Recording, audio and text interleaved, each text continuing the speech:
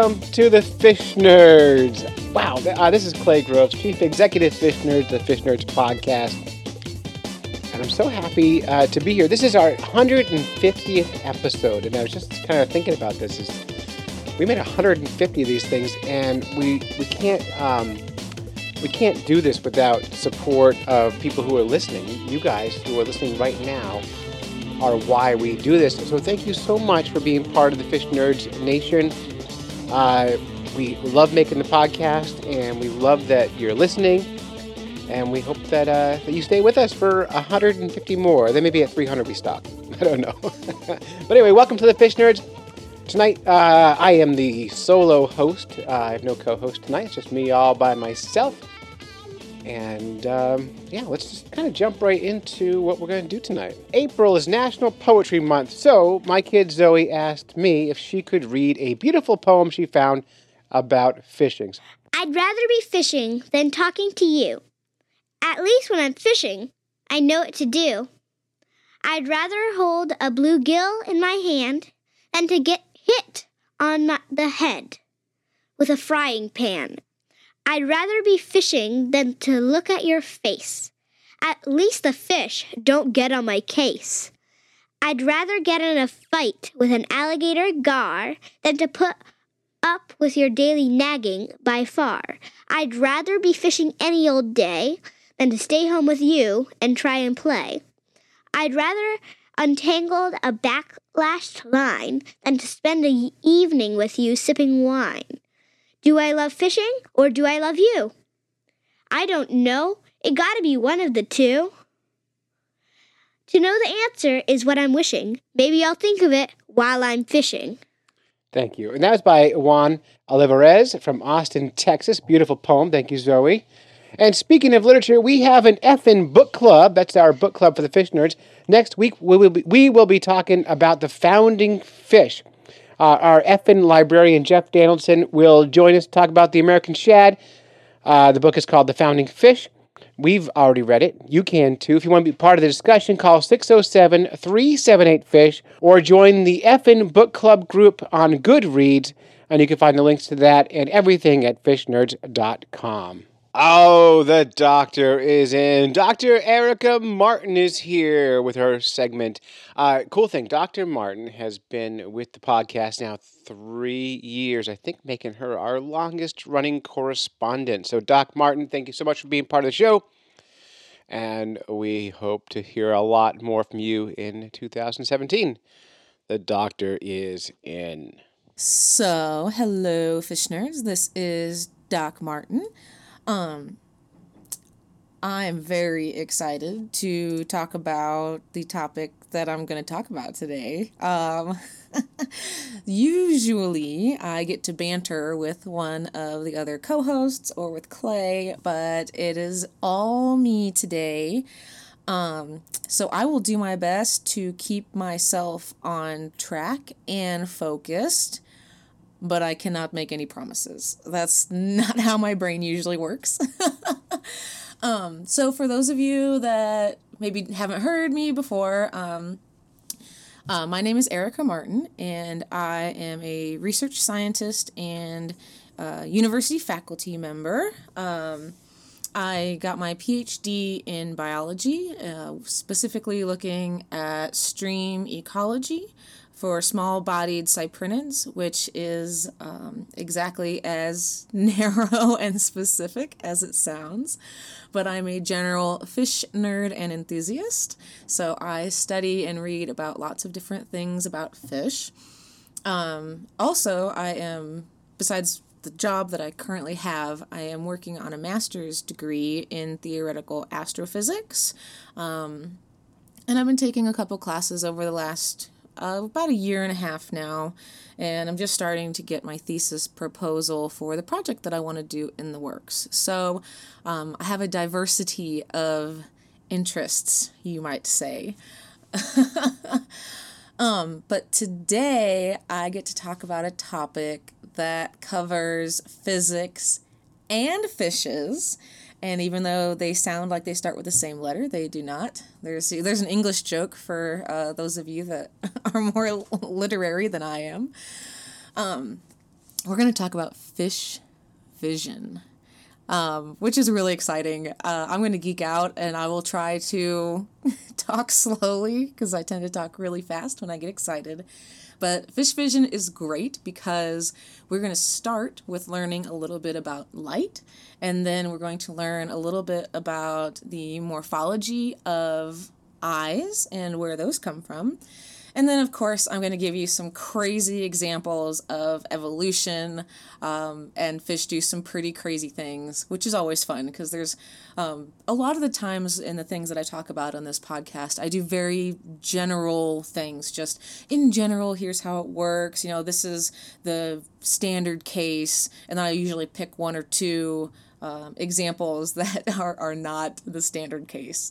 And I think one of my favorite sayings in ecology and science is, they don't always follow the rules. Nothing does. You can always find some type of exception, which is fun. That's what makes science fun, right? We're never done learning. I digress. This is why I usually have Clay here to rein me in. Let's start with light. Where does light come from? If you said the sun, you would be correct. Or stars, that's also correct. The sun is a star. But where, though? I mean, that's where it comes from, but from where? How does that happen? It turns out it's not magic, although it's pretty cool. The basic unit of light is called a photon. So that's what, if I say photon, I'm talking about light.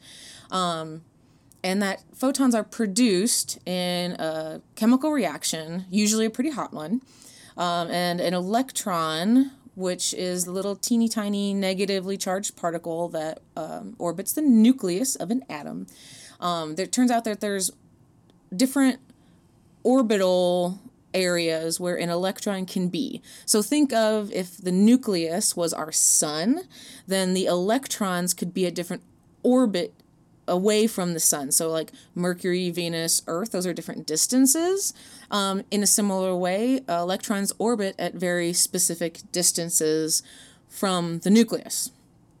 Okay, so if you go further away from the nucleus, then you're in a high energy orbital. And if an electron moves from a high energy orbital down to a lower energy orbital, that releases energy, usually in the form of light or heat. And oftentimes, light and heat are produced in the same reaction.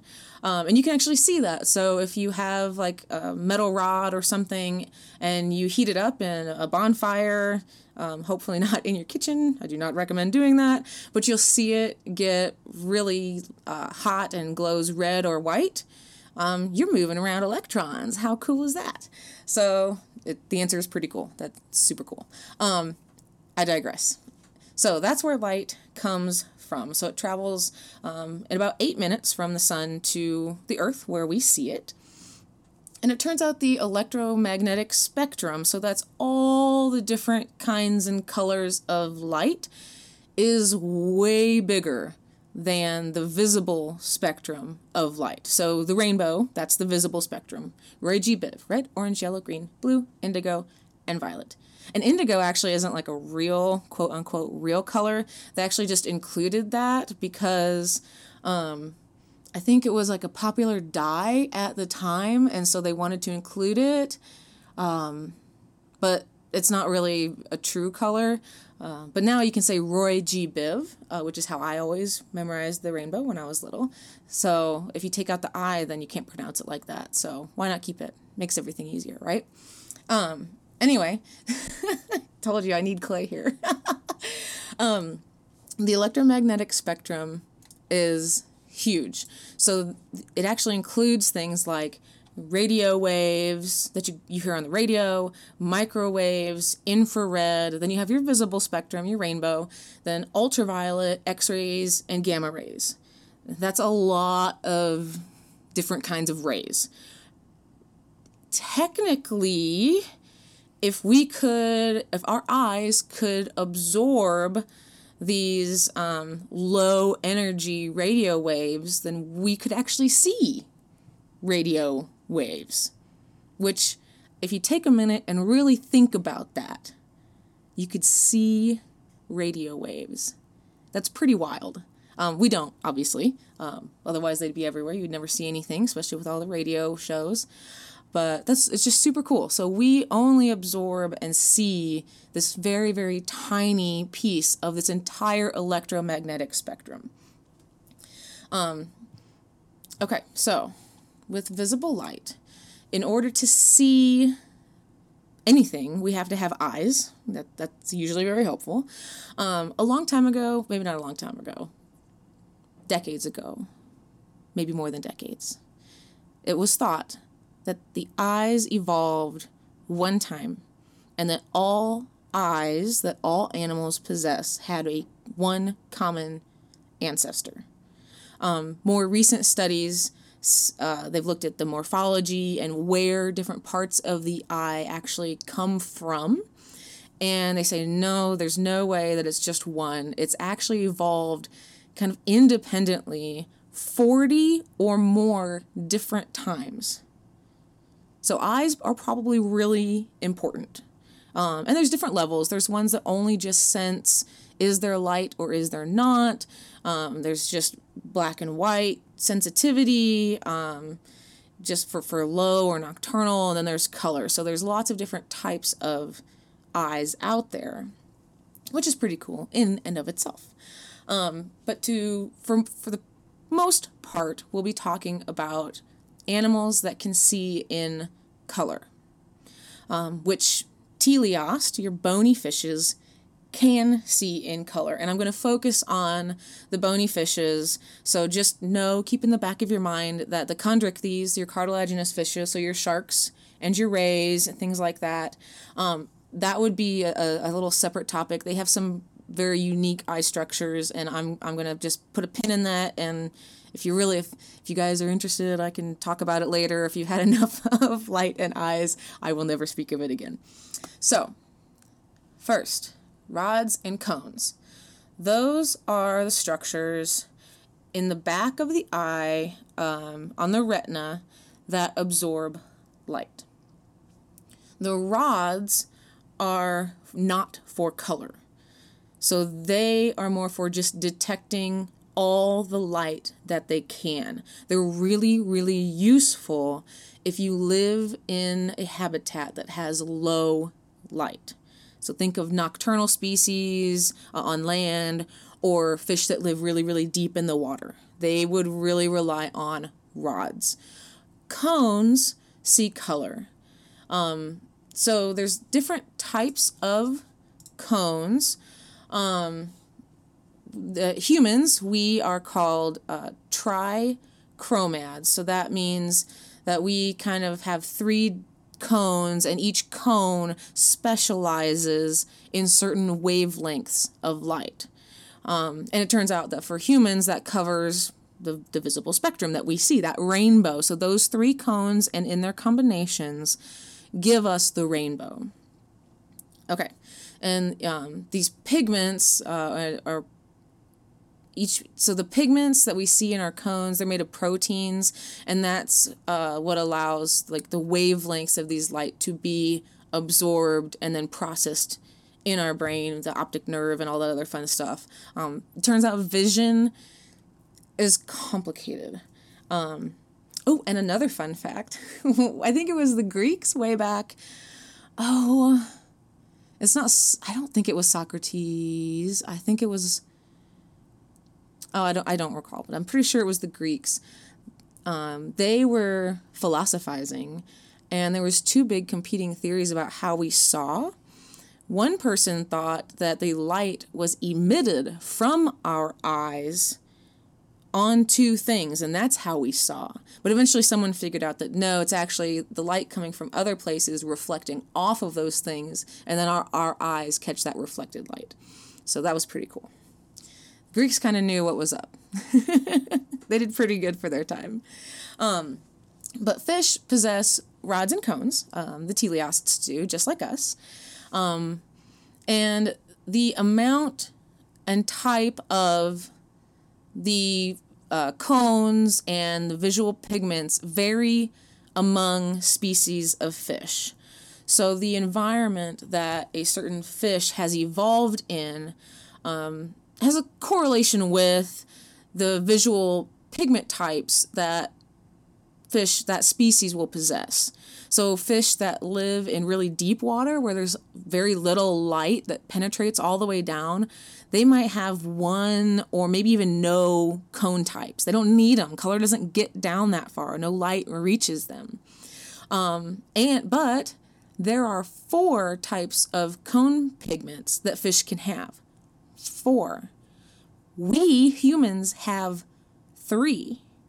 So fish can see in colors that we can't even imagine. That's pretty cool. I mean, I'm also a little jealous, but that's super neat. If you care to go online, you can actually Google. They have found a few humans that actually do have the tetrachromad genes. So those special human beings can actually see different colors. It's pretty cool. And so what that does, depending on exactly where those pigments are absorbing, it could let the fish see very specific differences between like a green and a blue. So like a bleen, if you will. Or it could be at a different end of the spectrum, maybe past the purple into the ultraviolet. So that's something that we can't see at all, and some fish actually do see ultraviolet light. So it kind of depends on where those pigments are, what those fish are seeing that we're not seeing. It should also be noted that when the light comes in through our atmosphere, which does filter out some of that, water is a better transmission for sound. Water is really not as good as air for transmission of light. So the water absorbs light. So the further a ray of light travels through the water, it becomes weaker until it's completely absorbed. And it turns out that the wavelength or color, so wavelength and color are actually synonymous. So if you have a different wavelength of light, you have a different color of light. So red light is absorbed very easily in water, so it does not reach down very far. Blue light is not absorbed as easily in water, so it actually goes really deep down, past 120 feet, I believe, whereas red only makes it maybe 15. So if you think about that, red light is not penetrating, we'll just say below 15 feet. So if you're a little fish, and let's say you live 30, 40 feet down, and you are the color red, your scales are red, but no red light gets down to you, so there's no red light to reflect off of your body, that means that you're invisible-ish.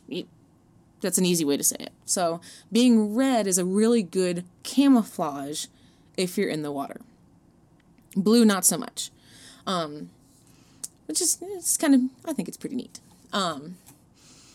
So let's see. I think that kind of just covers where light comes from and that kind of stuff. So let's go to some of my neato cases. So we already talked a little bit about how fish can see in ultraviolet and lots of other colors that we may or may not be able to see.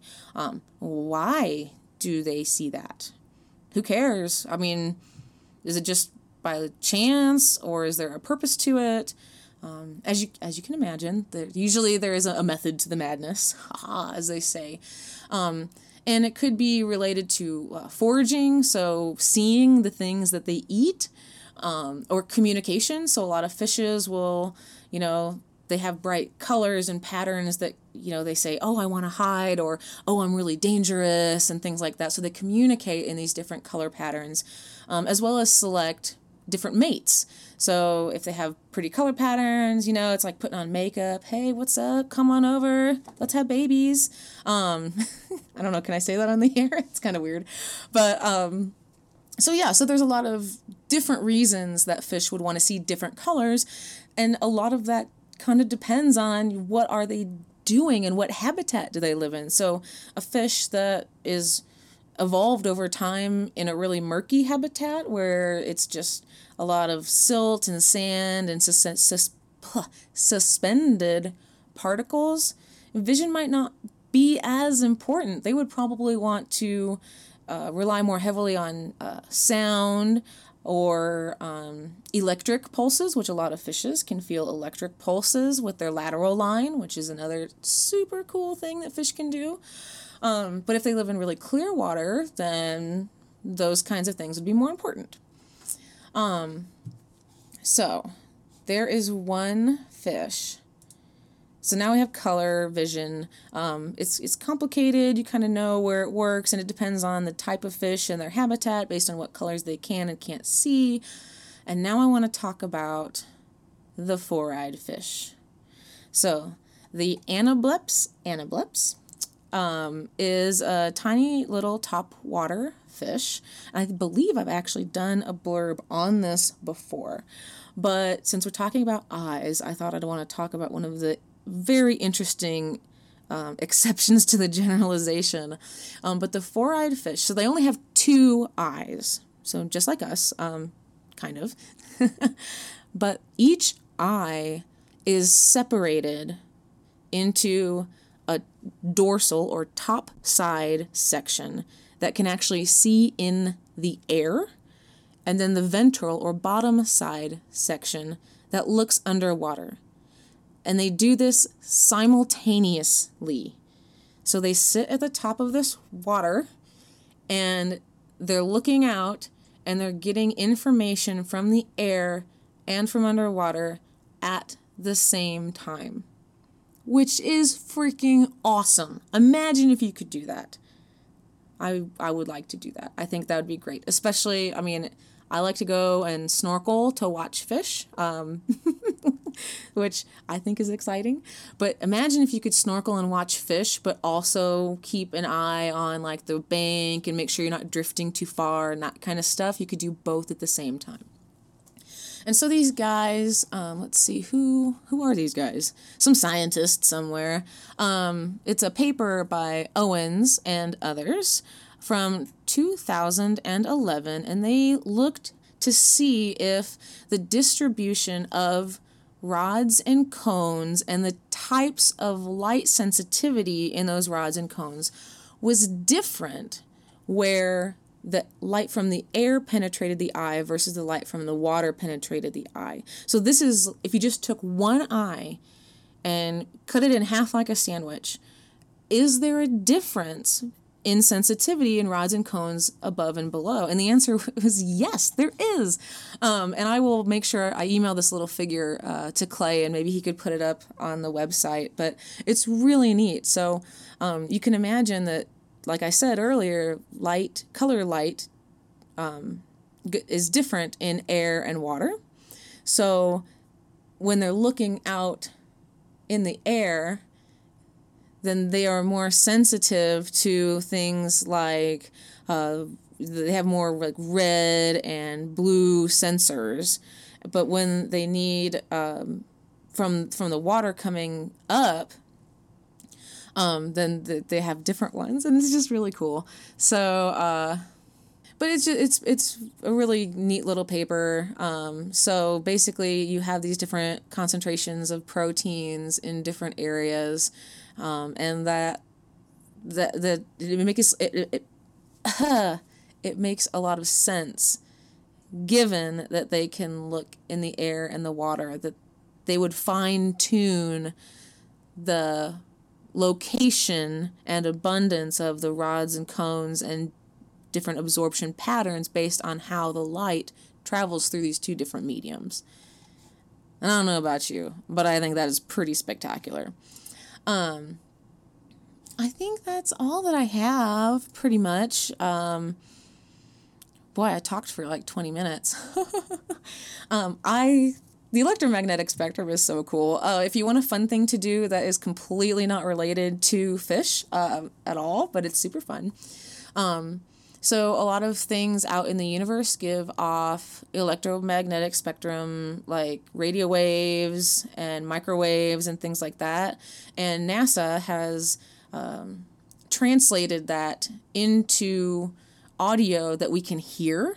So if you go to NASA's website and you type in like sounds of planets, you could probably just do that to Google, sounds of planets NASA, you will get their little sound files, and you can listen to how the Earth sounds, and you can listen to how Jupiter sounds, and different stars and different galaxies. And it's kind of neat to think that these microwaves and radio waves that we're hearing are the same particle, they're photons, as visible light that we are seeing with our eyeballs.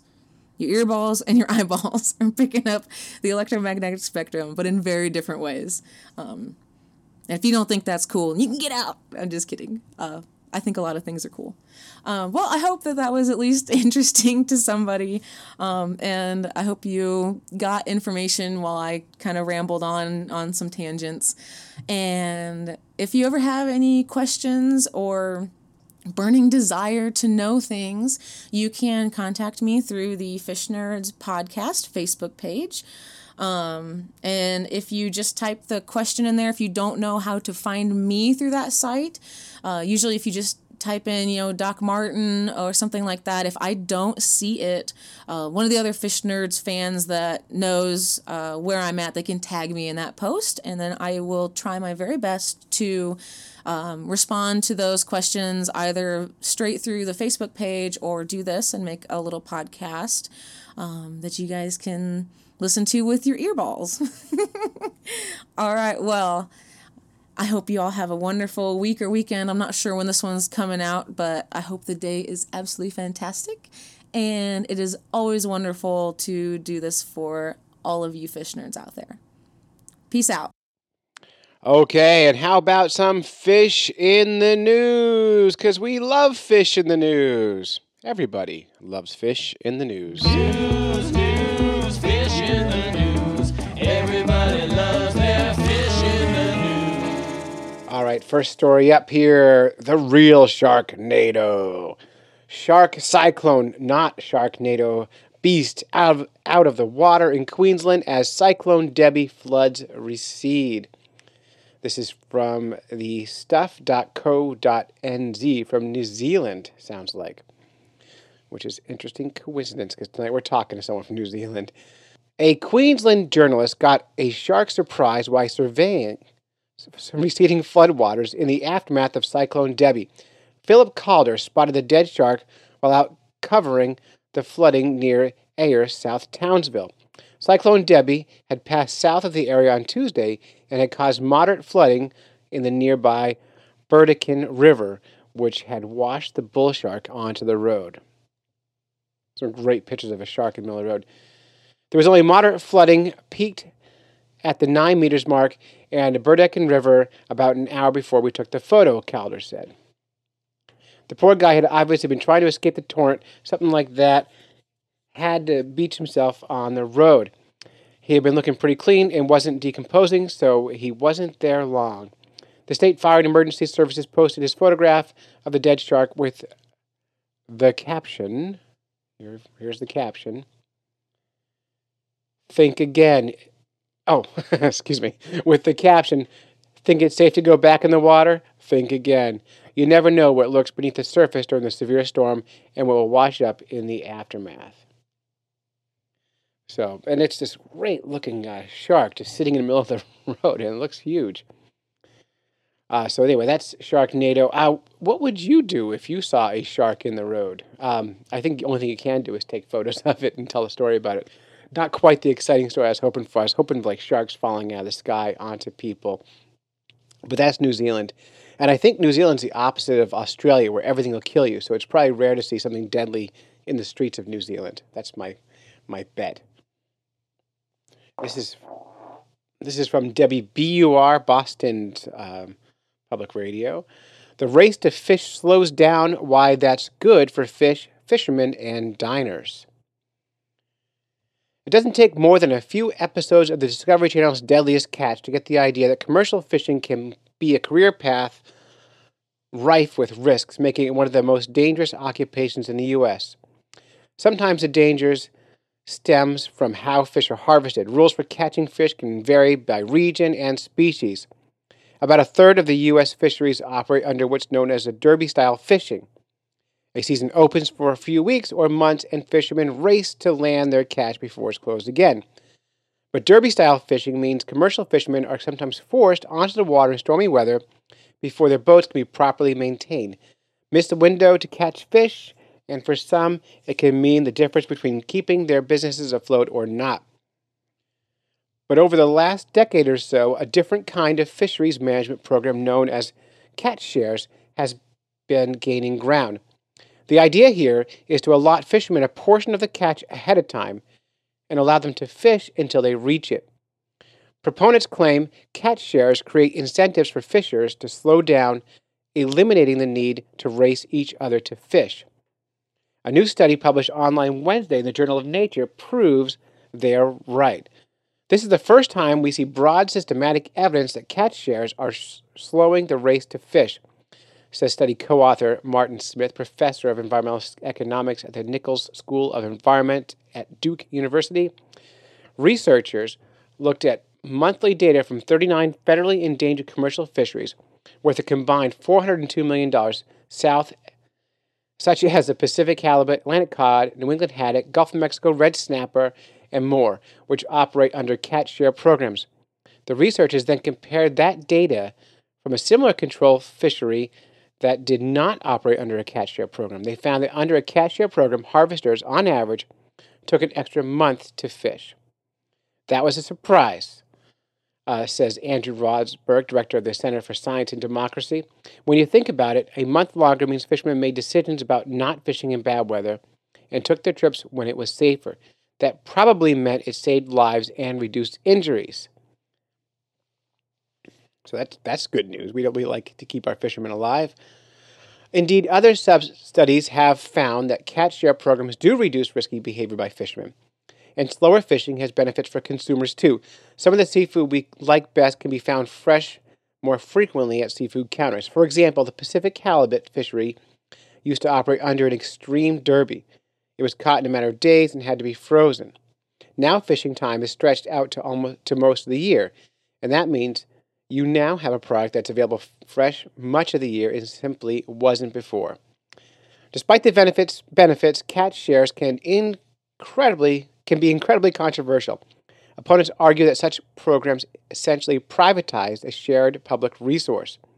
This study isn't the last word on catch shares, but it's another useful piece of information about what happens when they're in place. So that's catch shares. Now, for me, being a species guy, I'm still wondering when we're going to really focus on the rough species and see some markets for those guys.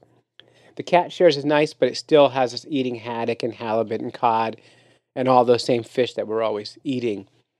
So we went to Facebook with this kind of question, and we asked, this seems like a good thing, but is it? Of course, for the fish nerds, our take on this whole thing is it's complicated because it's always a complicated issue.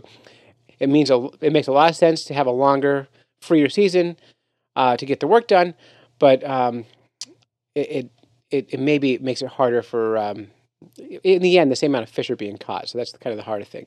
Andrew Lewin from the Speak Up for the Blue podcast chimed in, and he said, longer seasons can be tricky, especially if you factor in spawning seasons. The longer you fish, the longer you fish may yield more success, but doesn't mean that you will be successful in the long term. We know fish numbers can be finite. The fish populations need time to recover, especially the slow-growing species. Again, and that brings kind of back to thinking about sustainable fish. And is it sustainable to keep eating cod and haddock and halibut? And I don't know the answer to it, but I do know that we need to eat a more diverse amount of fish to keep things going. Maybe you have another opinion. You can always call us or get on Facebook and join us in these conversations and see what others think. Speaking of sustainable seafood, I'm going to transition now. The fish nerds are going to Virginia Beach. Yeah, we're going to the Virginia Beach Marine Science Center for a week. We're going to be down there in the end of May. There'll be an event page at fishnerds.com soon.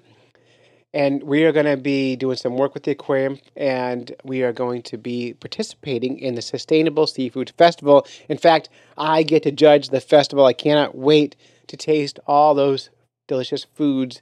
And that's coming up soon at the Virginia Aquarium. So stay tuned for details, the end of May on that one. And it's going to be a ton of fun. If you're in the Virginia Beach area and you want to take me fishing, I also am looking for fishing buddies while I'm down there. So drop me a line. All right, next up we have Andrew Lewin from the Speak Up for the Blue podcast with the Speak Up for the F and Blue segment.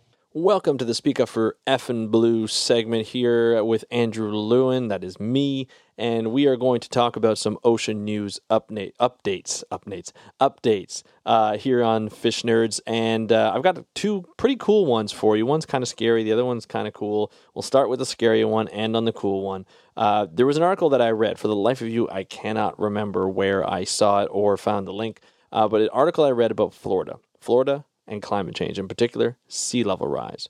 And we all often hear, people talking about, people at the UN and the International Panel for Climate Change. You hear all the modelers say, in 50 years, we're going to see 1 meter or 1 centimeter rise, or globally in sea level. We're going to see a 3 centimeter rise, or we're going to see a meter rise in certain areas. And it's scary to think about, but it's far off. It's 50 years, 100 years down the road. We're certainly not going to be around. Our kids will, but we're certainly not going to be around. But it's one of those things where you have to think about it. And one of the ways that I think about it is in the news. I found there's this guy who's in Florida who lives in Miami. His dad lives in an apartment or a condo in Miami along the beach. Or on the beach, I guess. One of those islands, those intercoastal islands, and he lives there in a building. The parking is underground, and the father often says that the parking lot is flooded to the point where the water goes into the cars, and it's happening more and more often. And this is the stuff that climate change scientists have been saying for years. Miami and Florida in particular are going to be flooded because they're low-lying, and they're going to see the effects of climate change more and see the effects of sea level rise. Now, the interesting part of all this is that the government, the state government, and of course now the federal government are not dealing with climate change anymore because they think that it's not in the best interest of taxpayers' monies for the U.S. I think it's BS, to be honest, and it's one of those things where you're just like, we need to do better. We need to start saying, look, we're seeing changes now. It's not 50 years down the road. It's not 100 years down the road. We're seeing changes now. Soon people will not be able to go to Miami as Miami is now, or be able to go to Sarasota, Florida, and see Sarasota, Florida. The big companies and corporations like Big Sugar in Florida are destroying the Everglades whenever they feel like it, which is making Florida more vulnerable to sea level rise. This is not to scare you, but more to sort of enlighten you to say, if you didn't know that climate change was a big deal, it is a huge, huge deal. Before Trump was in power, the Obama, the Navy, professional societies for scientists, NASA, all thought and all said that climate change was the number one threat to the United States and the world. And we're doing it to ourselves. We're doing it in the way we live. We're doing it in what we do in life. The way we choose to live right now, we do it. I do it. We try and reduce as much as possible, and we can. And I always tell people, yes, we have to do things at the policy level at each different level of government. But we also have to do it for us. We also have to do it at home. We also have to do it individually and as a community. It's going to take everybody to get it, not everybody to do it, not just a few people in power that are in whatever country. It's going to have to do with us at home, starting at home and moving out. that's what's going to take. So I beg you and I suggest, I highly encourage you to look around your household and see what you can do better, especially something that you can afford. I'm not saying break the bank, because certainly don't. But you can look at the best bang for your buck in certain ways, especially, when you're looking at lighting and electricity usage and things like that. Not only, one of the good points, a good friend of mine, Dr. Brett Favero, who wrote a book on how you can be a climate change hero. He said to me, he said, everything that you do to reduce climate change is good for you. It's good for your pocket or wallet, and it's good for your health. So think about those two things and how it's good for you. And maybe later on, a couple of other segments that I will talk to you about what I do in ways that we can conserve at home. So that's the first story. That's the doom and gloom kind of story. But there's a hope in that, because we can all do something about it. Also, we can pressure our governments to do it as well, in Canada, the U.S., Mexico, all over Europe, everywhere, right? But let's talk about something that is kind of funny that came into the news. There's a video, or there's a number of pictures that are going around of a dolphin throwing around an octopus in the ocean, or a pod of dolphins throwing around an octopus. Now that I found was interesting, and everybody's like, "Oh my God, look at these dolphins! They're just playing with this octopus. The poor octopus! I can't believe it. This poor octopus is going to die. He probably died, or the octopus probably did die, because it's actually a behavior that was found by researchers at Murdoch University in Australia, who published a paper in Marine Mammal Science talking about this behavior that they found over and over and over again with bottlenose dolphins eating octopus. The reason why they're throwing these octopus around is because they have to. They have to annihilate this octopus, because if they don't, the bottlenose dolphins can die. And I'm going to tell you why. It has to do with the way the octopus are built. The octopus has a head, 8 tentacles. The octopus also has a nervous system. It's not a centralized nervous system, it's decentralized. That means even if the head is severed from the rest of the tentacles can still move around and still try and survive. And that's what happens. The dolphins have to literally rip and kill every part of the octopus so that it dies, and then they can eat it. Now, it's a tasty snack, but it comes with a life-threatening risk. So if they eat the head could still survive. It could still poke them with their beak that they have. And if they try and eat the arms without really destroying the arms, the tentacles, it will actually can get stuck and lodged in their throat. The octopus has suction cups, right? Suckers on the end. And what happens is it suctions to their body, and it asphyxiates them. So they can choke and they can die. And it's happened to 2 bottlenose dolphins that researchers have found. So before you start, next time you actually look at this picture and you see comments of saying, "Oh, dolphins are such assholes," and this and that. I know there's some articles. Deep Sea News has posted some articles on why. I think it was top 10 reasons. A couple of years ago, they wrote an article, top 10 reasons why dolphins are assholes. And then there's another article by Holly Beek that she wrote in Deep Sea News, and she was saying how reason 5,637 of why dolphins are assholes is because they throw around these octopus. But it's actually a necessity for octopus, and it's really female adults. So this is a learned behavior. The calves, the babies, whatever you want to call them, they don't know how to do this, and it has to be taught by the parents to show, hey, you have to kill every single part of this thing, or it is like an alien, it will kill you. So it's kind of a cool thing that I think is a cool adaptation to dolphins. It's a risk, and I think it's something that these dolphins have to look out for if they want a nice, tasty treat. So anyway, that is your update for the Speak Up for Effin' Blue news and conservation. Thank you very much for allowing me to do this, Clay, and everybody in the Fish Nerds audience. I really appreciate it. As you know, I host Speak Up for Blue podcast. So if you're listening to that podcast after you listen to the Fish Nerds podcast, of course, come say hello. You can email me, andrew@speakupforblue.com. I would love to see you again there. And here again next week. We'll stay tuned, and I will bring you more ocean news. Back to you, Clay. Thank you for letting me do this. All right, thanks, Andrew. Always good to have him there, and congratulations to Speak Up for Blue for celebrating their 300th episode. So there are only 150 episodes ahead of us. but I think they do like 20 a week or something like that. Andrew is prolific and can talk, and if you let him, he'll do 20 episodes a day. So that was Speak Up for the F and Blue, and you can find that podcast wherever you find your podcast. Speaking of podcasts, this podcast is sponsored by you, our patrons over at patreon.com. You, the listeners, support this show. If you like the podcast and want to keep it going, please help us crowdfund this show by going to patreon.com/fishnerds. And we're asking everyone to give us $1 per episode, just $1, $4 a month, and help keep the show going. There's all kinds of little rewards for donating, and seriously, it's our only funding source right now for the program. Special thanks to Josh Lopes at lopestax.com for doing $25 a week. That's our biggest donor. That's more than we expect from most listeners. Really, $1 a show is all we need. If everyone would do that, I could make a full living making a podcast, and we could do things like buy better microphones, pay producers, and that sort of thing. So, but thank you all, you Patreon subscribers. We really are happy to have you.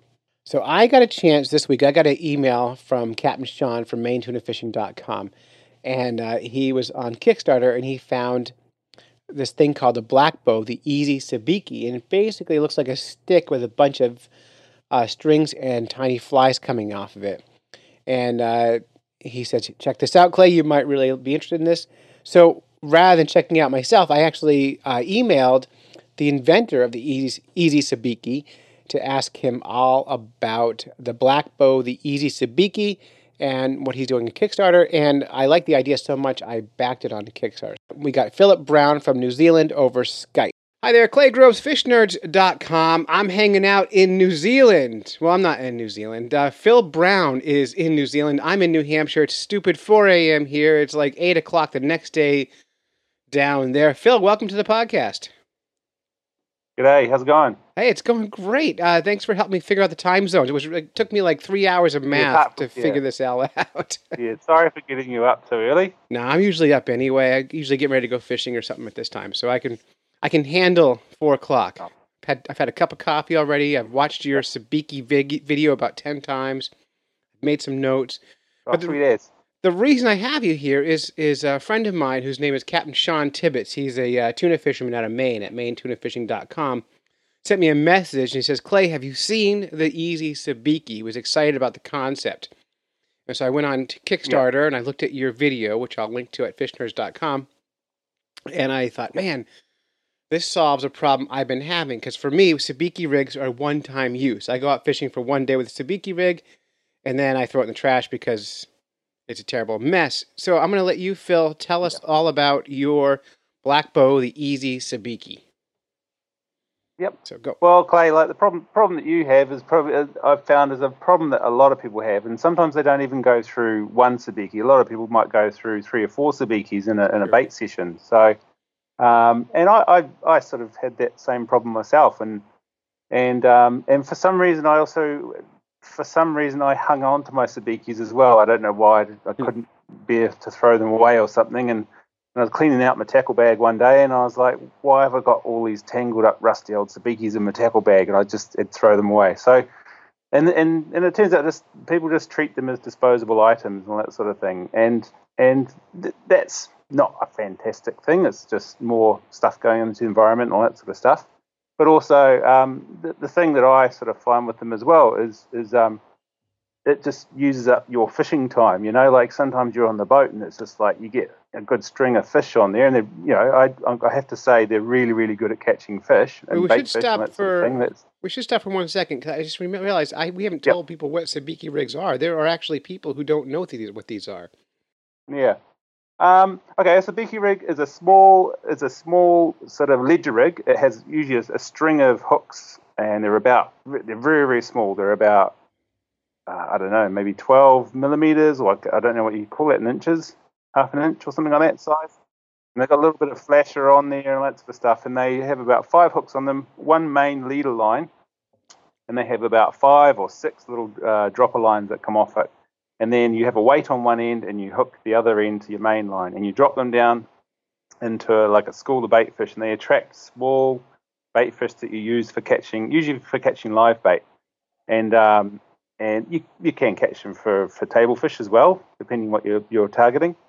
And then you usually catch these live bait. You drop them in your live tank, and you use those live bait to go and catch bigger fish. And that's generally what they're for. So yeah, and the reason they tangle a lot is usually because I've studied them a bit, and they just basically have this collapsible main line. So am I still with you there? No, you're still with me, and I gotta tell you, I almost prefer to catch bait all day. And with a sabiki, you can get 6 or 8 fish at a time, which is kind of why they're really fun, right? So that's the joy of that. Yeah, they're really good like that. Yeah. And so they're very effective, and they're very good for that sort of thing. So there are other ways of catching your bait and all that sort of stuff, and they're usually good. But like you can use cast nets and bait nets and things like that, and they're good because you can get a lot of bait using nets and all that sort of thing. But sometimes the nets are usually they can damage your fish, because they bunch them all up, or sometimes they get tangled up in the nets and things. So you get a lot of bait with nets, but poor condition bait. So that when you're using live baits, you really want to be in the best possible condition when you're putting them out there to work for you, basically. So then the other problem with nets is they only really work in like shallow water as well. So if your bait schools are below 40 feet or something like that, then you're not going to have much luck with a net. So that's why people use sabikis, and so you can just drop them down as far as they need to go. So that's basically why sabikis are good for baits. But then they just have this problem of tangling up and becoming a bit of a mess sometimes if you don't manage them carefully. So I have to say there's people out there that can use sabikis quite well, and that sort of thing, but in general they're considered disposable, and as soon as they tangle up and that sort of thing, it's just throw it up, chuck it in the trash, and then get a new one, sort of thing. So and then I sort of recognised this problem, and I just sort of chipped away at an idea that I had to try and sort of fix the problem of the tangling sabiki, and I've come up with the black bow.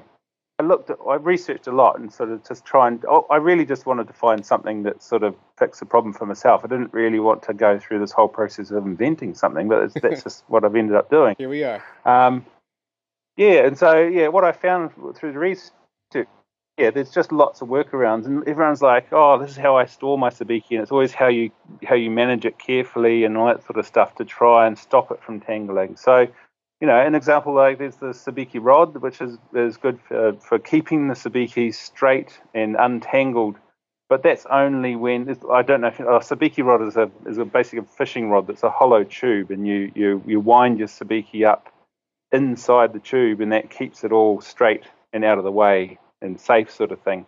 No fun. And that's a solution, but it's no fun.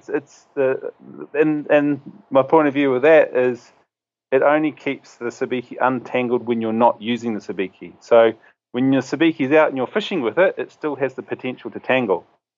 So and also the other thing with the rods is they're quite long, because sabiki rigs are usually about 7 foot long or 8 feet or something like that. So that's how long the rod has to be if you're going to wind the sabiki up inside it. And then also they have zero action, basically. Like it's pretty much like fishing with a broomstick.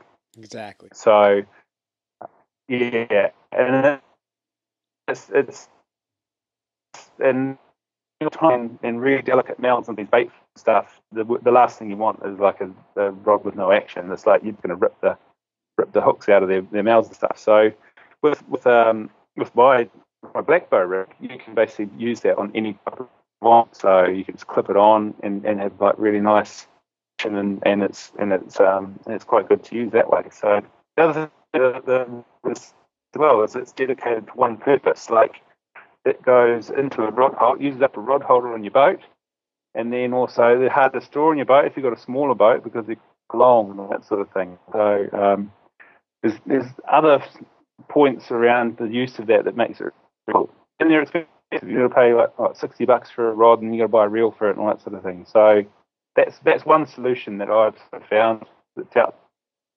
And so it didn't really sort of do it for me. So I just sort of thought I wanted to try something else, and I went down the rather unconventional step of just replacing the main leader line with a solid or flexible carbon fibre rod, and then just use the dropper lines off that, which sort of just has this flexible, elastic property to it that just keeps them in position basically, and won't let them come together. Which is so simple a concept, and it's shocking that you're the first one to do this. Like it makes such perfect sense now we see it.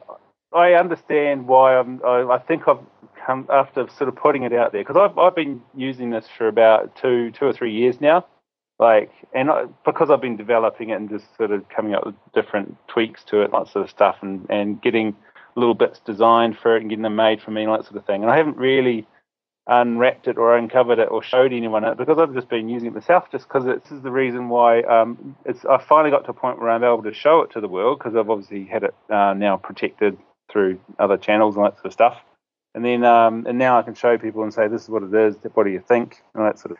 And feedback's been really good. Tons and tons of people going, that's exactly what I need, because I feel a little bit validated, because it's actually, I'm not the only one that has the problem with tangled sabiki. So there's a lot of people that have the same sort of problem. So that's a good thing.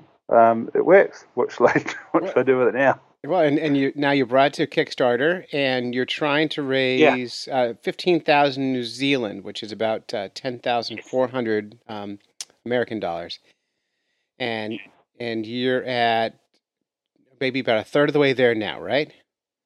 Pretty much. Yeah. So congratulations! So you got 27 days left on this, which is amazing. I know. Yeah. So hopefully I can get a few more. I mean, like that's not a whole lot of backers I'm looking for. I think I've got 84 backers or something. I probably only need about 300, I think, something like that. So, and the purpose of this is really to, I want to produce quite a few more of them. So, because at the moment it's only really just been me and a few mates and stuff that have been using it. So it's really, I think I've developed it to a stage where it's at a kind of what you call like a beta release version, which is basically a version that's ready to go to market and let other people use it really. And because I guess the main purpose is because I'm only using it for myself, and I need other people to use it now, and I want other people to try it out, and I can't take it around the world myself. I'd love to. I'd absolutely love to just take it in every ocean and every sea and fish with it everywhere. Mm-hmm. But I'd just be catching bait all the time as well. But it's really that's what the main purpose of the project is to do, is to try and do a larger production run of these and get them out there to lots of people who are willing to back the project. Because I also can't pay for the whole lot myself. So as in backing the project, if you make a pledge, you'll get one of these rigs, and then you use it in your waters and your lures with the traces, the lures and stuff that I give you, and then give me feedback. So I'll set up a system where people can directly reply and tell me how it went for them, and also feedback in the sense they can offer suggestions for stuff and say, oh, maybe try this type of lure or try this type of line or something like that. I need to share it now so people can contribute to it, because I think I've done as much as I can with it, and it's going to be always evolving and always growing and always developing. So that's kind of the purpose of the project. Like, I'm getting lots and lots of requests from retailers and people wanting distribution and all that sort of stuff. But I really want this, and I want a good variety of locations and all that sort of stuff, and different waters for it to be used in, so they can tell me how it gets on. So, well, that's really exciting, and so I've backed you. Fish Nerds have put some money in the pot here because we want to try it out. I know that my friend Captain Sean, who we talked about earlier, he's going to be throwing some money in the hat. He's a tuna fisherman, and he uses sabikis every day in his job, so this would be really great. He had a few questions. Can I ask you those? All right.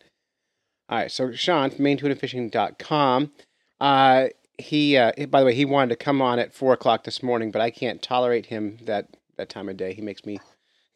he's too abrasive for me at 4 a.m. But his biggest concern is the bow scaring away herring. Now, have you fished for herring with this thing? I'm in Pacific waters. I'm guessing herring would be. Atlantic. I'd have yeah. to do a translation of species, but is it like might be mullet or sprats or something like that? No, So, more like alewife, shad family. So you probably don't have them down your way. yeah, So we'll test them in Yeah, the herring so- waters. that's the sort of thing I need to know. Like those there are similar species in the Atlantic to Pacific species, but really it's like I've been fishing in the Pacific, so I can say most of the species here and up around Japan and probably down your west coast would probably be similar to what I have here. I would think so. Now, have you? Once you get in Gulf, once you get in the Gulf of Mexico or out into the Atlantic, then you'll probably you got some very different species there that we need to find out if they're keen or not. So that's the idea of the project. Well, we'll give it a shot in the Gulf of Maine. Have you tested this alongside? Like, have you fished side by side a traditional sabiki and this and noticed a difference, or has it been just the difference being tangled or not tangled? I fair haven't test. done like scientific tests, but Yeah. yes, I have, and they both catch the same fish.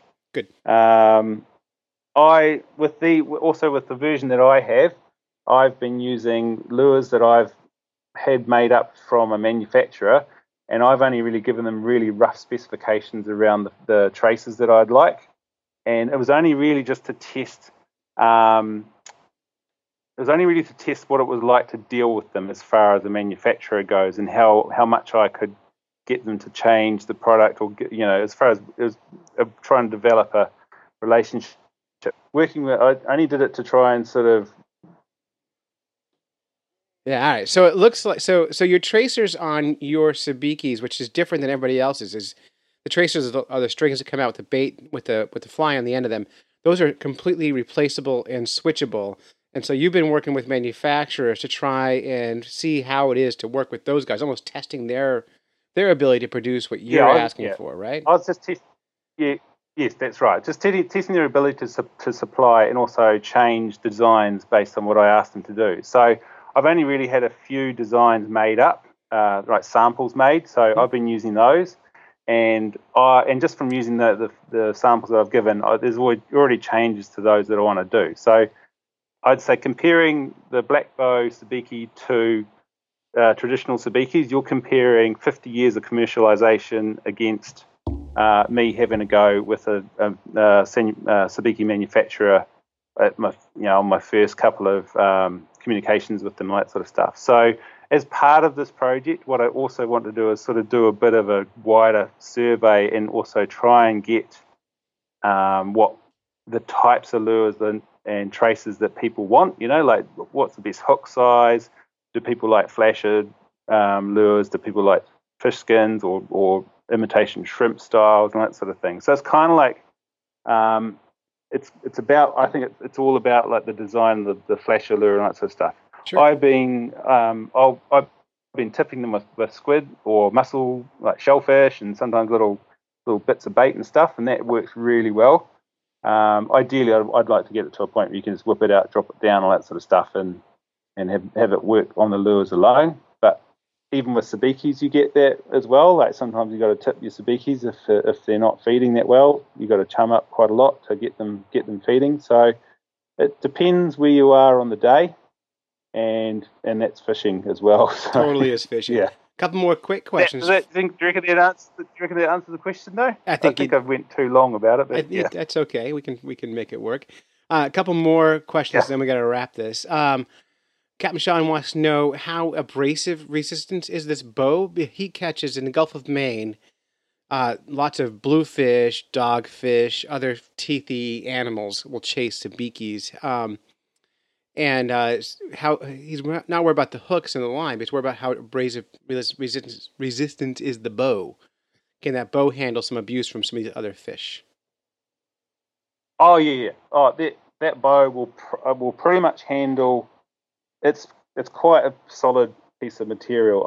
What I've done though, I was originally wanting to change the mini traces to braid, like 15-pound braid or something like that. And then I thought actually it might still just be better to have the traces with the breaking strain, so that if you do have something chomp on that, it's the trace that's going to fail and not the bow. Smart. But yeah, the bow's pretty strong. It's like, I haven't done an exact breaking strain test on it. I could probably do that. I think my the gauge I have won't be able to handle it. It's pretty strong. Right. I mean, it looks like it's not a scientific measurement, though, is it? yeah. I mean, your bow looks like a piece of fishing rod almost. It almost reminds me of like the top half of a small fishing rod. So it really has that flexibility, and like most fish are going to grab the hooks, not that anyway.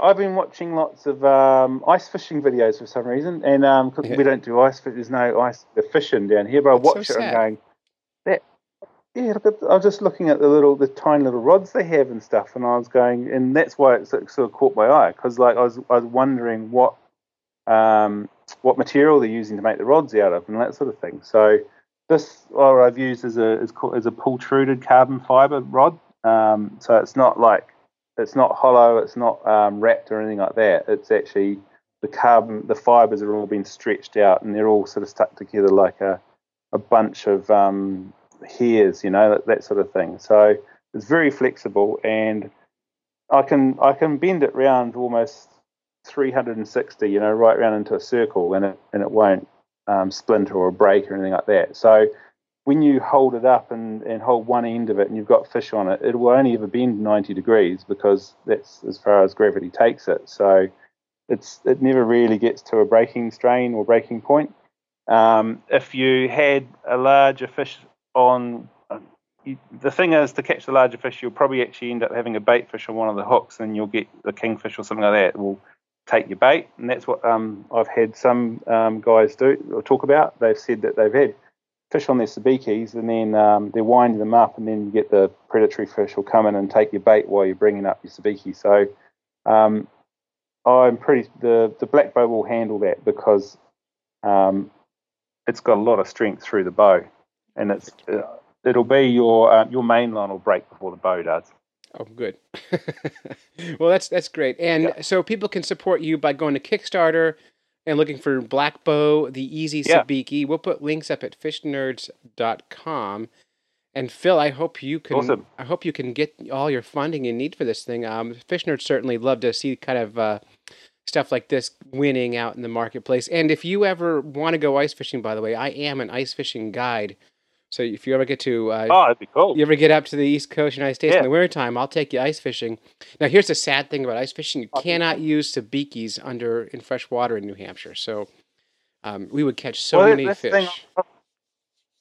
I've looked around, because also I was just trying to look at the regulation stuff. I know in Maryland or something like that, they got some regulations around, you're only allowed to have 3 hooks on a rig. So a lot of guys have to chop sabikis in half. Yep. Whereas here, you just take off 2. You take off 2 mini traces, and then you've got a Maryland safe sabiki that you can use, and that sort of thing. So, once I sort of decided to sort of go a bit bigger with this, I just started doing a lot of research and figuring out it's actually got a lot more features and benefits than I initially planned. Like in the travel tube and the way it stores in the tube and stuff.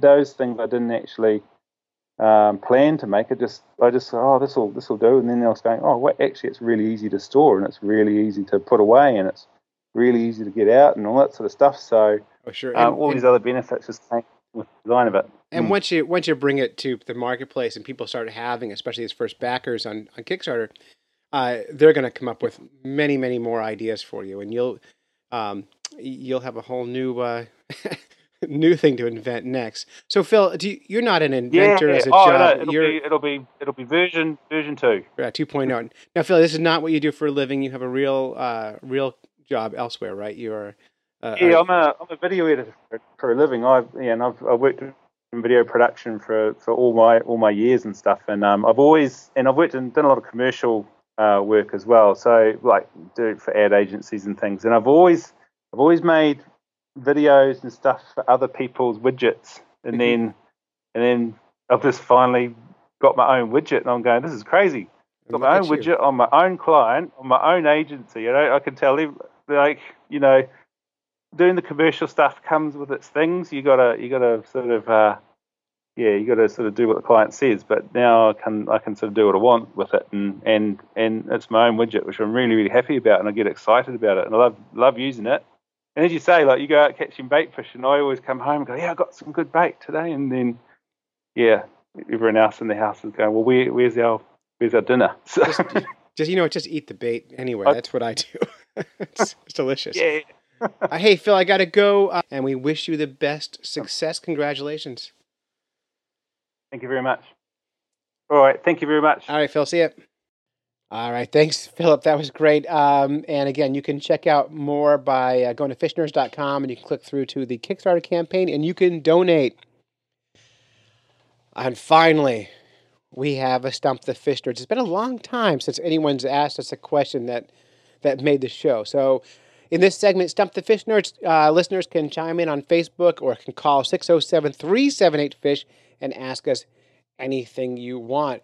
And Carl Hayes, one of our fans, I think he's from Philadelphia, hit us on Facebook, and he asked us, what's the method of killing a trout by putting a pin in its head called? And I actually had never heard of this. And so we had to do a little bit of researching. Now, we started a little Facebook discussion. Mike Steffen called it pithing, but it's not actually called pithing. It actually has a real name. By the way, Jeff Danielson chimed in. He says there's a way to do this with catfish.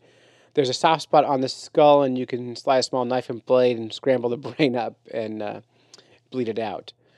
But it actually has a real name, and that real name is called. I said it wrong the first time. It's called. It says Ikejime. It's Ikejime. Ikejime. I read it as Ikejime. And what it is Ikejime. Ikejime is something really simple. It's basically taking a needle and putting it into the brain of the fish and scrambling the brain up. Really simple, and killing it quickly. And the concept is, first of all, you kill it quickly and humanely, and then you cut the it's called an isthmus. They call it isthmus. You cut the little part of skin between the two gills, and then you stick the fish in an ice slurry and let it bleed out into the ice. And in theory, that's going to keep your fish fresher longer and kill it fast. Cool thing is you can actually get the Ikejime app for your phone, which has little maps of fish brains, and you can find out which fish you have, where its brain is, and where to stick that needle in. And you can buy a tool for it, but I think a little ice pick would do the job really, really well. And there's two things. You're going to kill your fish quickly. So if you're going to eat fish, probably it makes sense to humanely kill your fish quickly.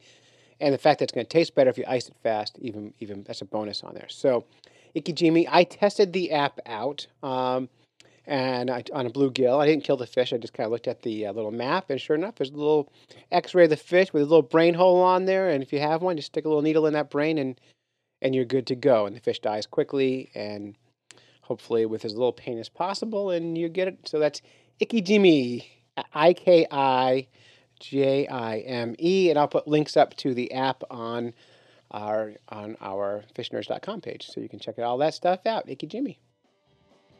So that's it. You listened to a few Fish Nerds when you should have been fishing. Of course, want to thank my family for supporting me while we podcast, go on fishing quests, and do all sorts of silly things that nerds do. If you want to support the Fish Nerds, the best thing to do right now is share this podcast with your friends and encourage them to download the show. And until next time, follow the code of the Fish Nerds, spawn early and often, avoid free lunches with strings attached, and swim against the current every chance you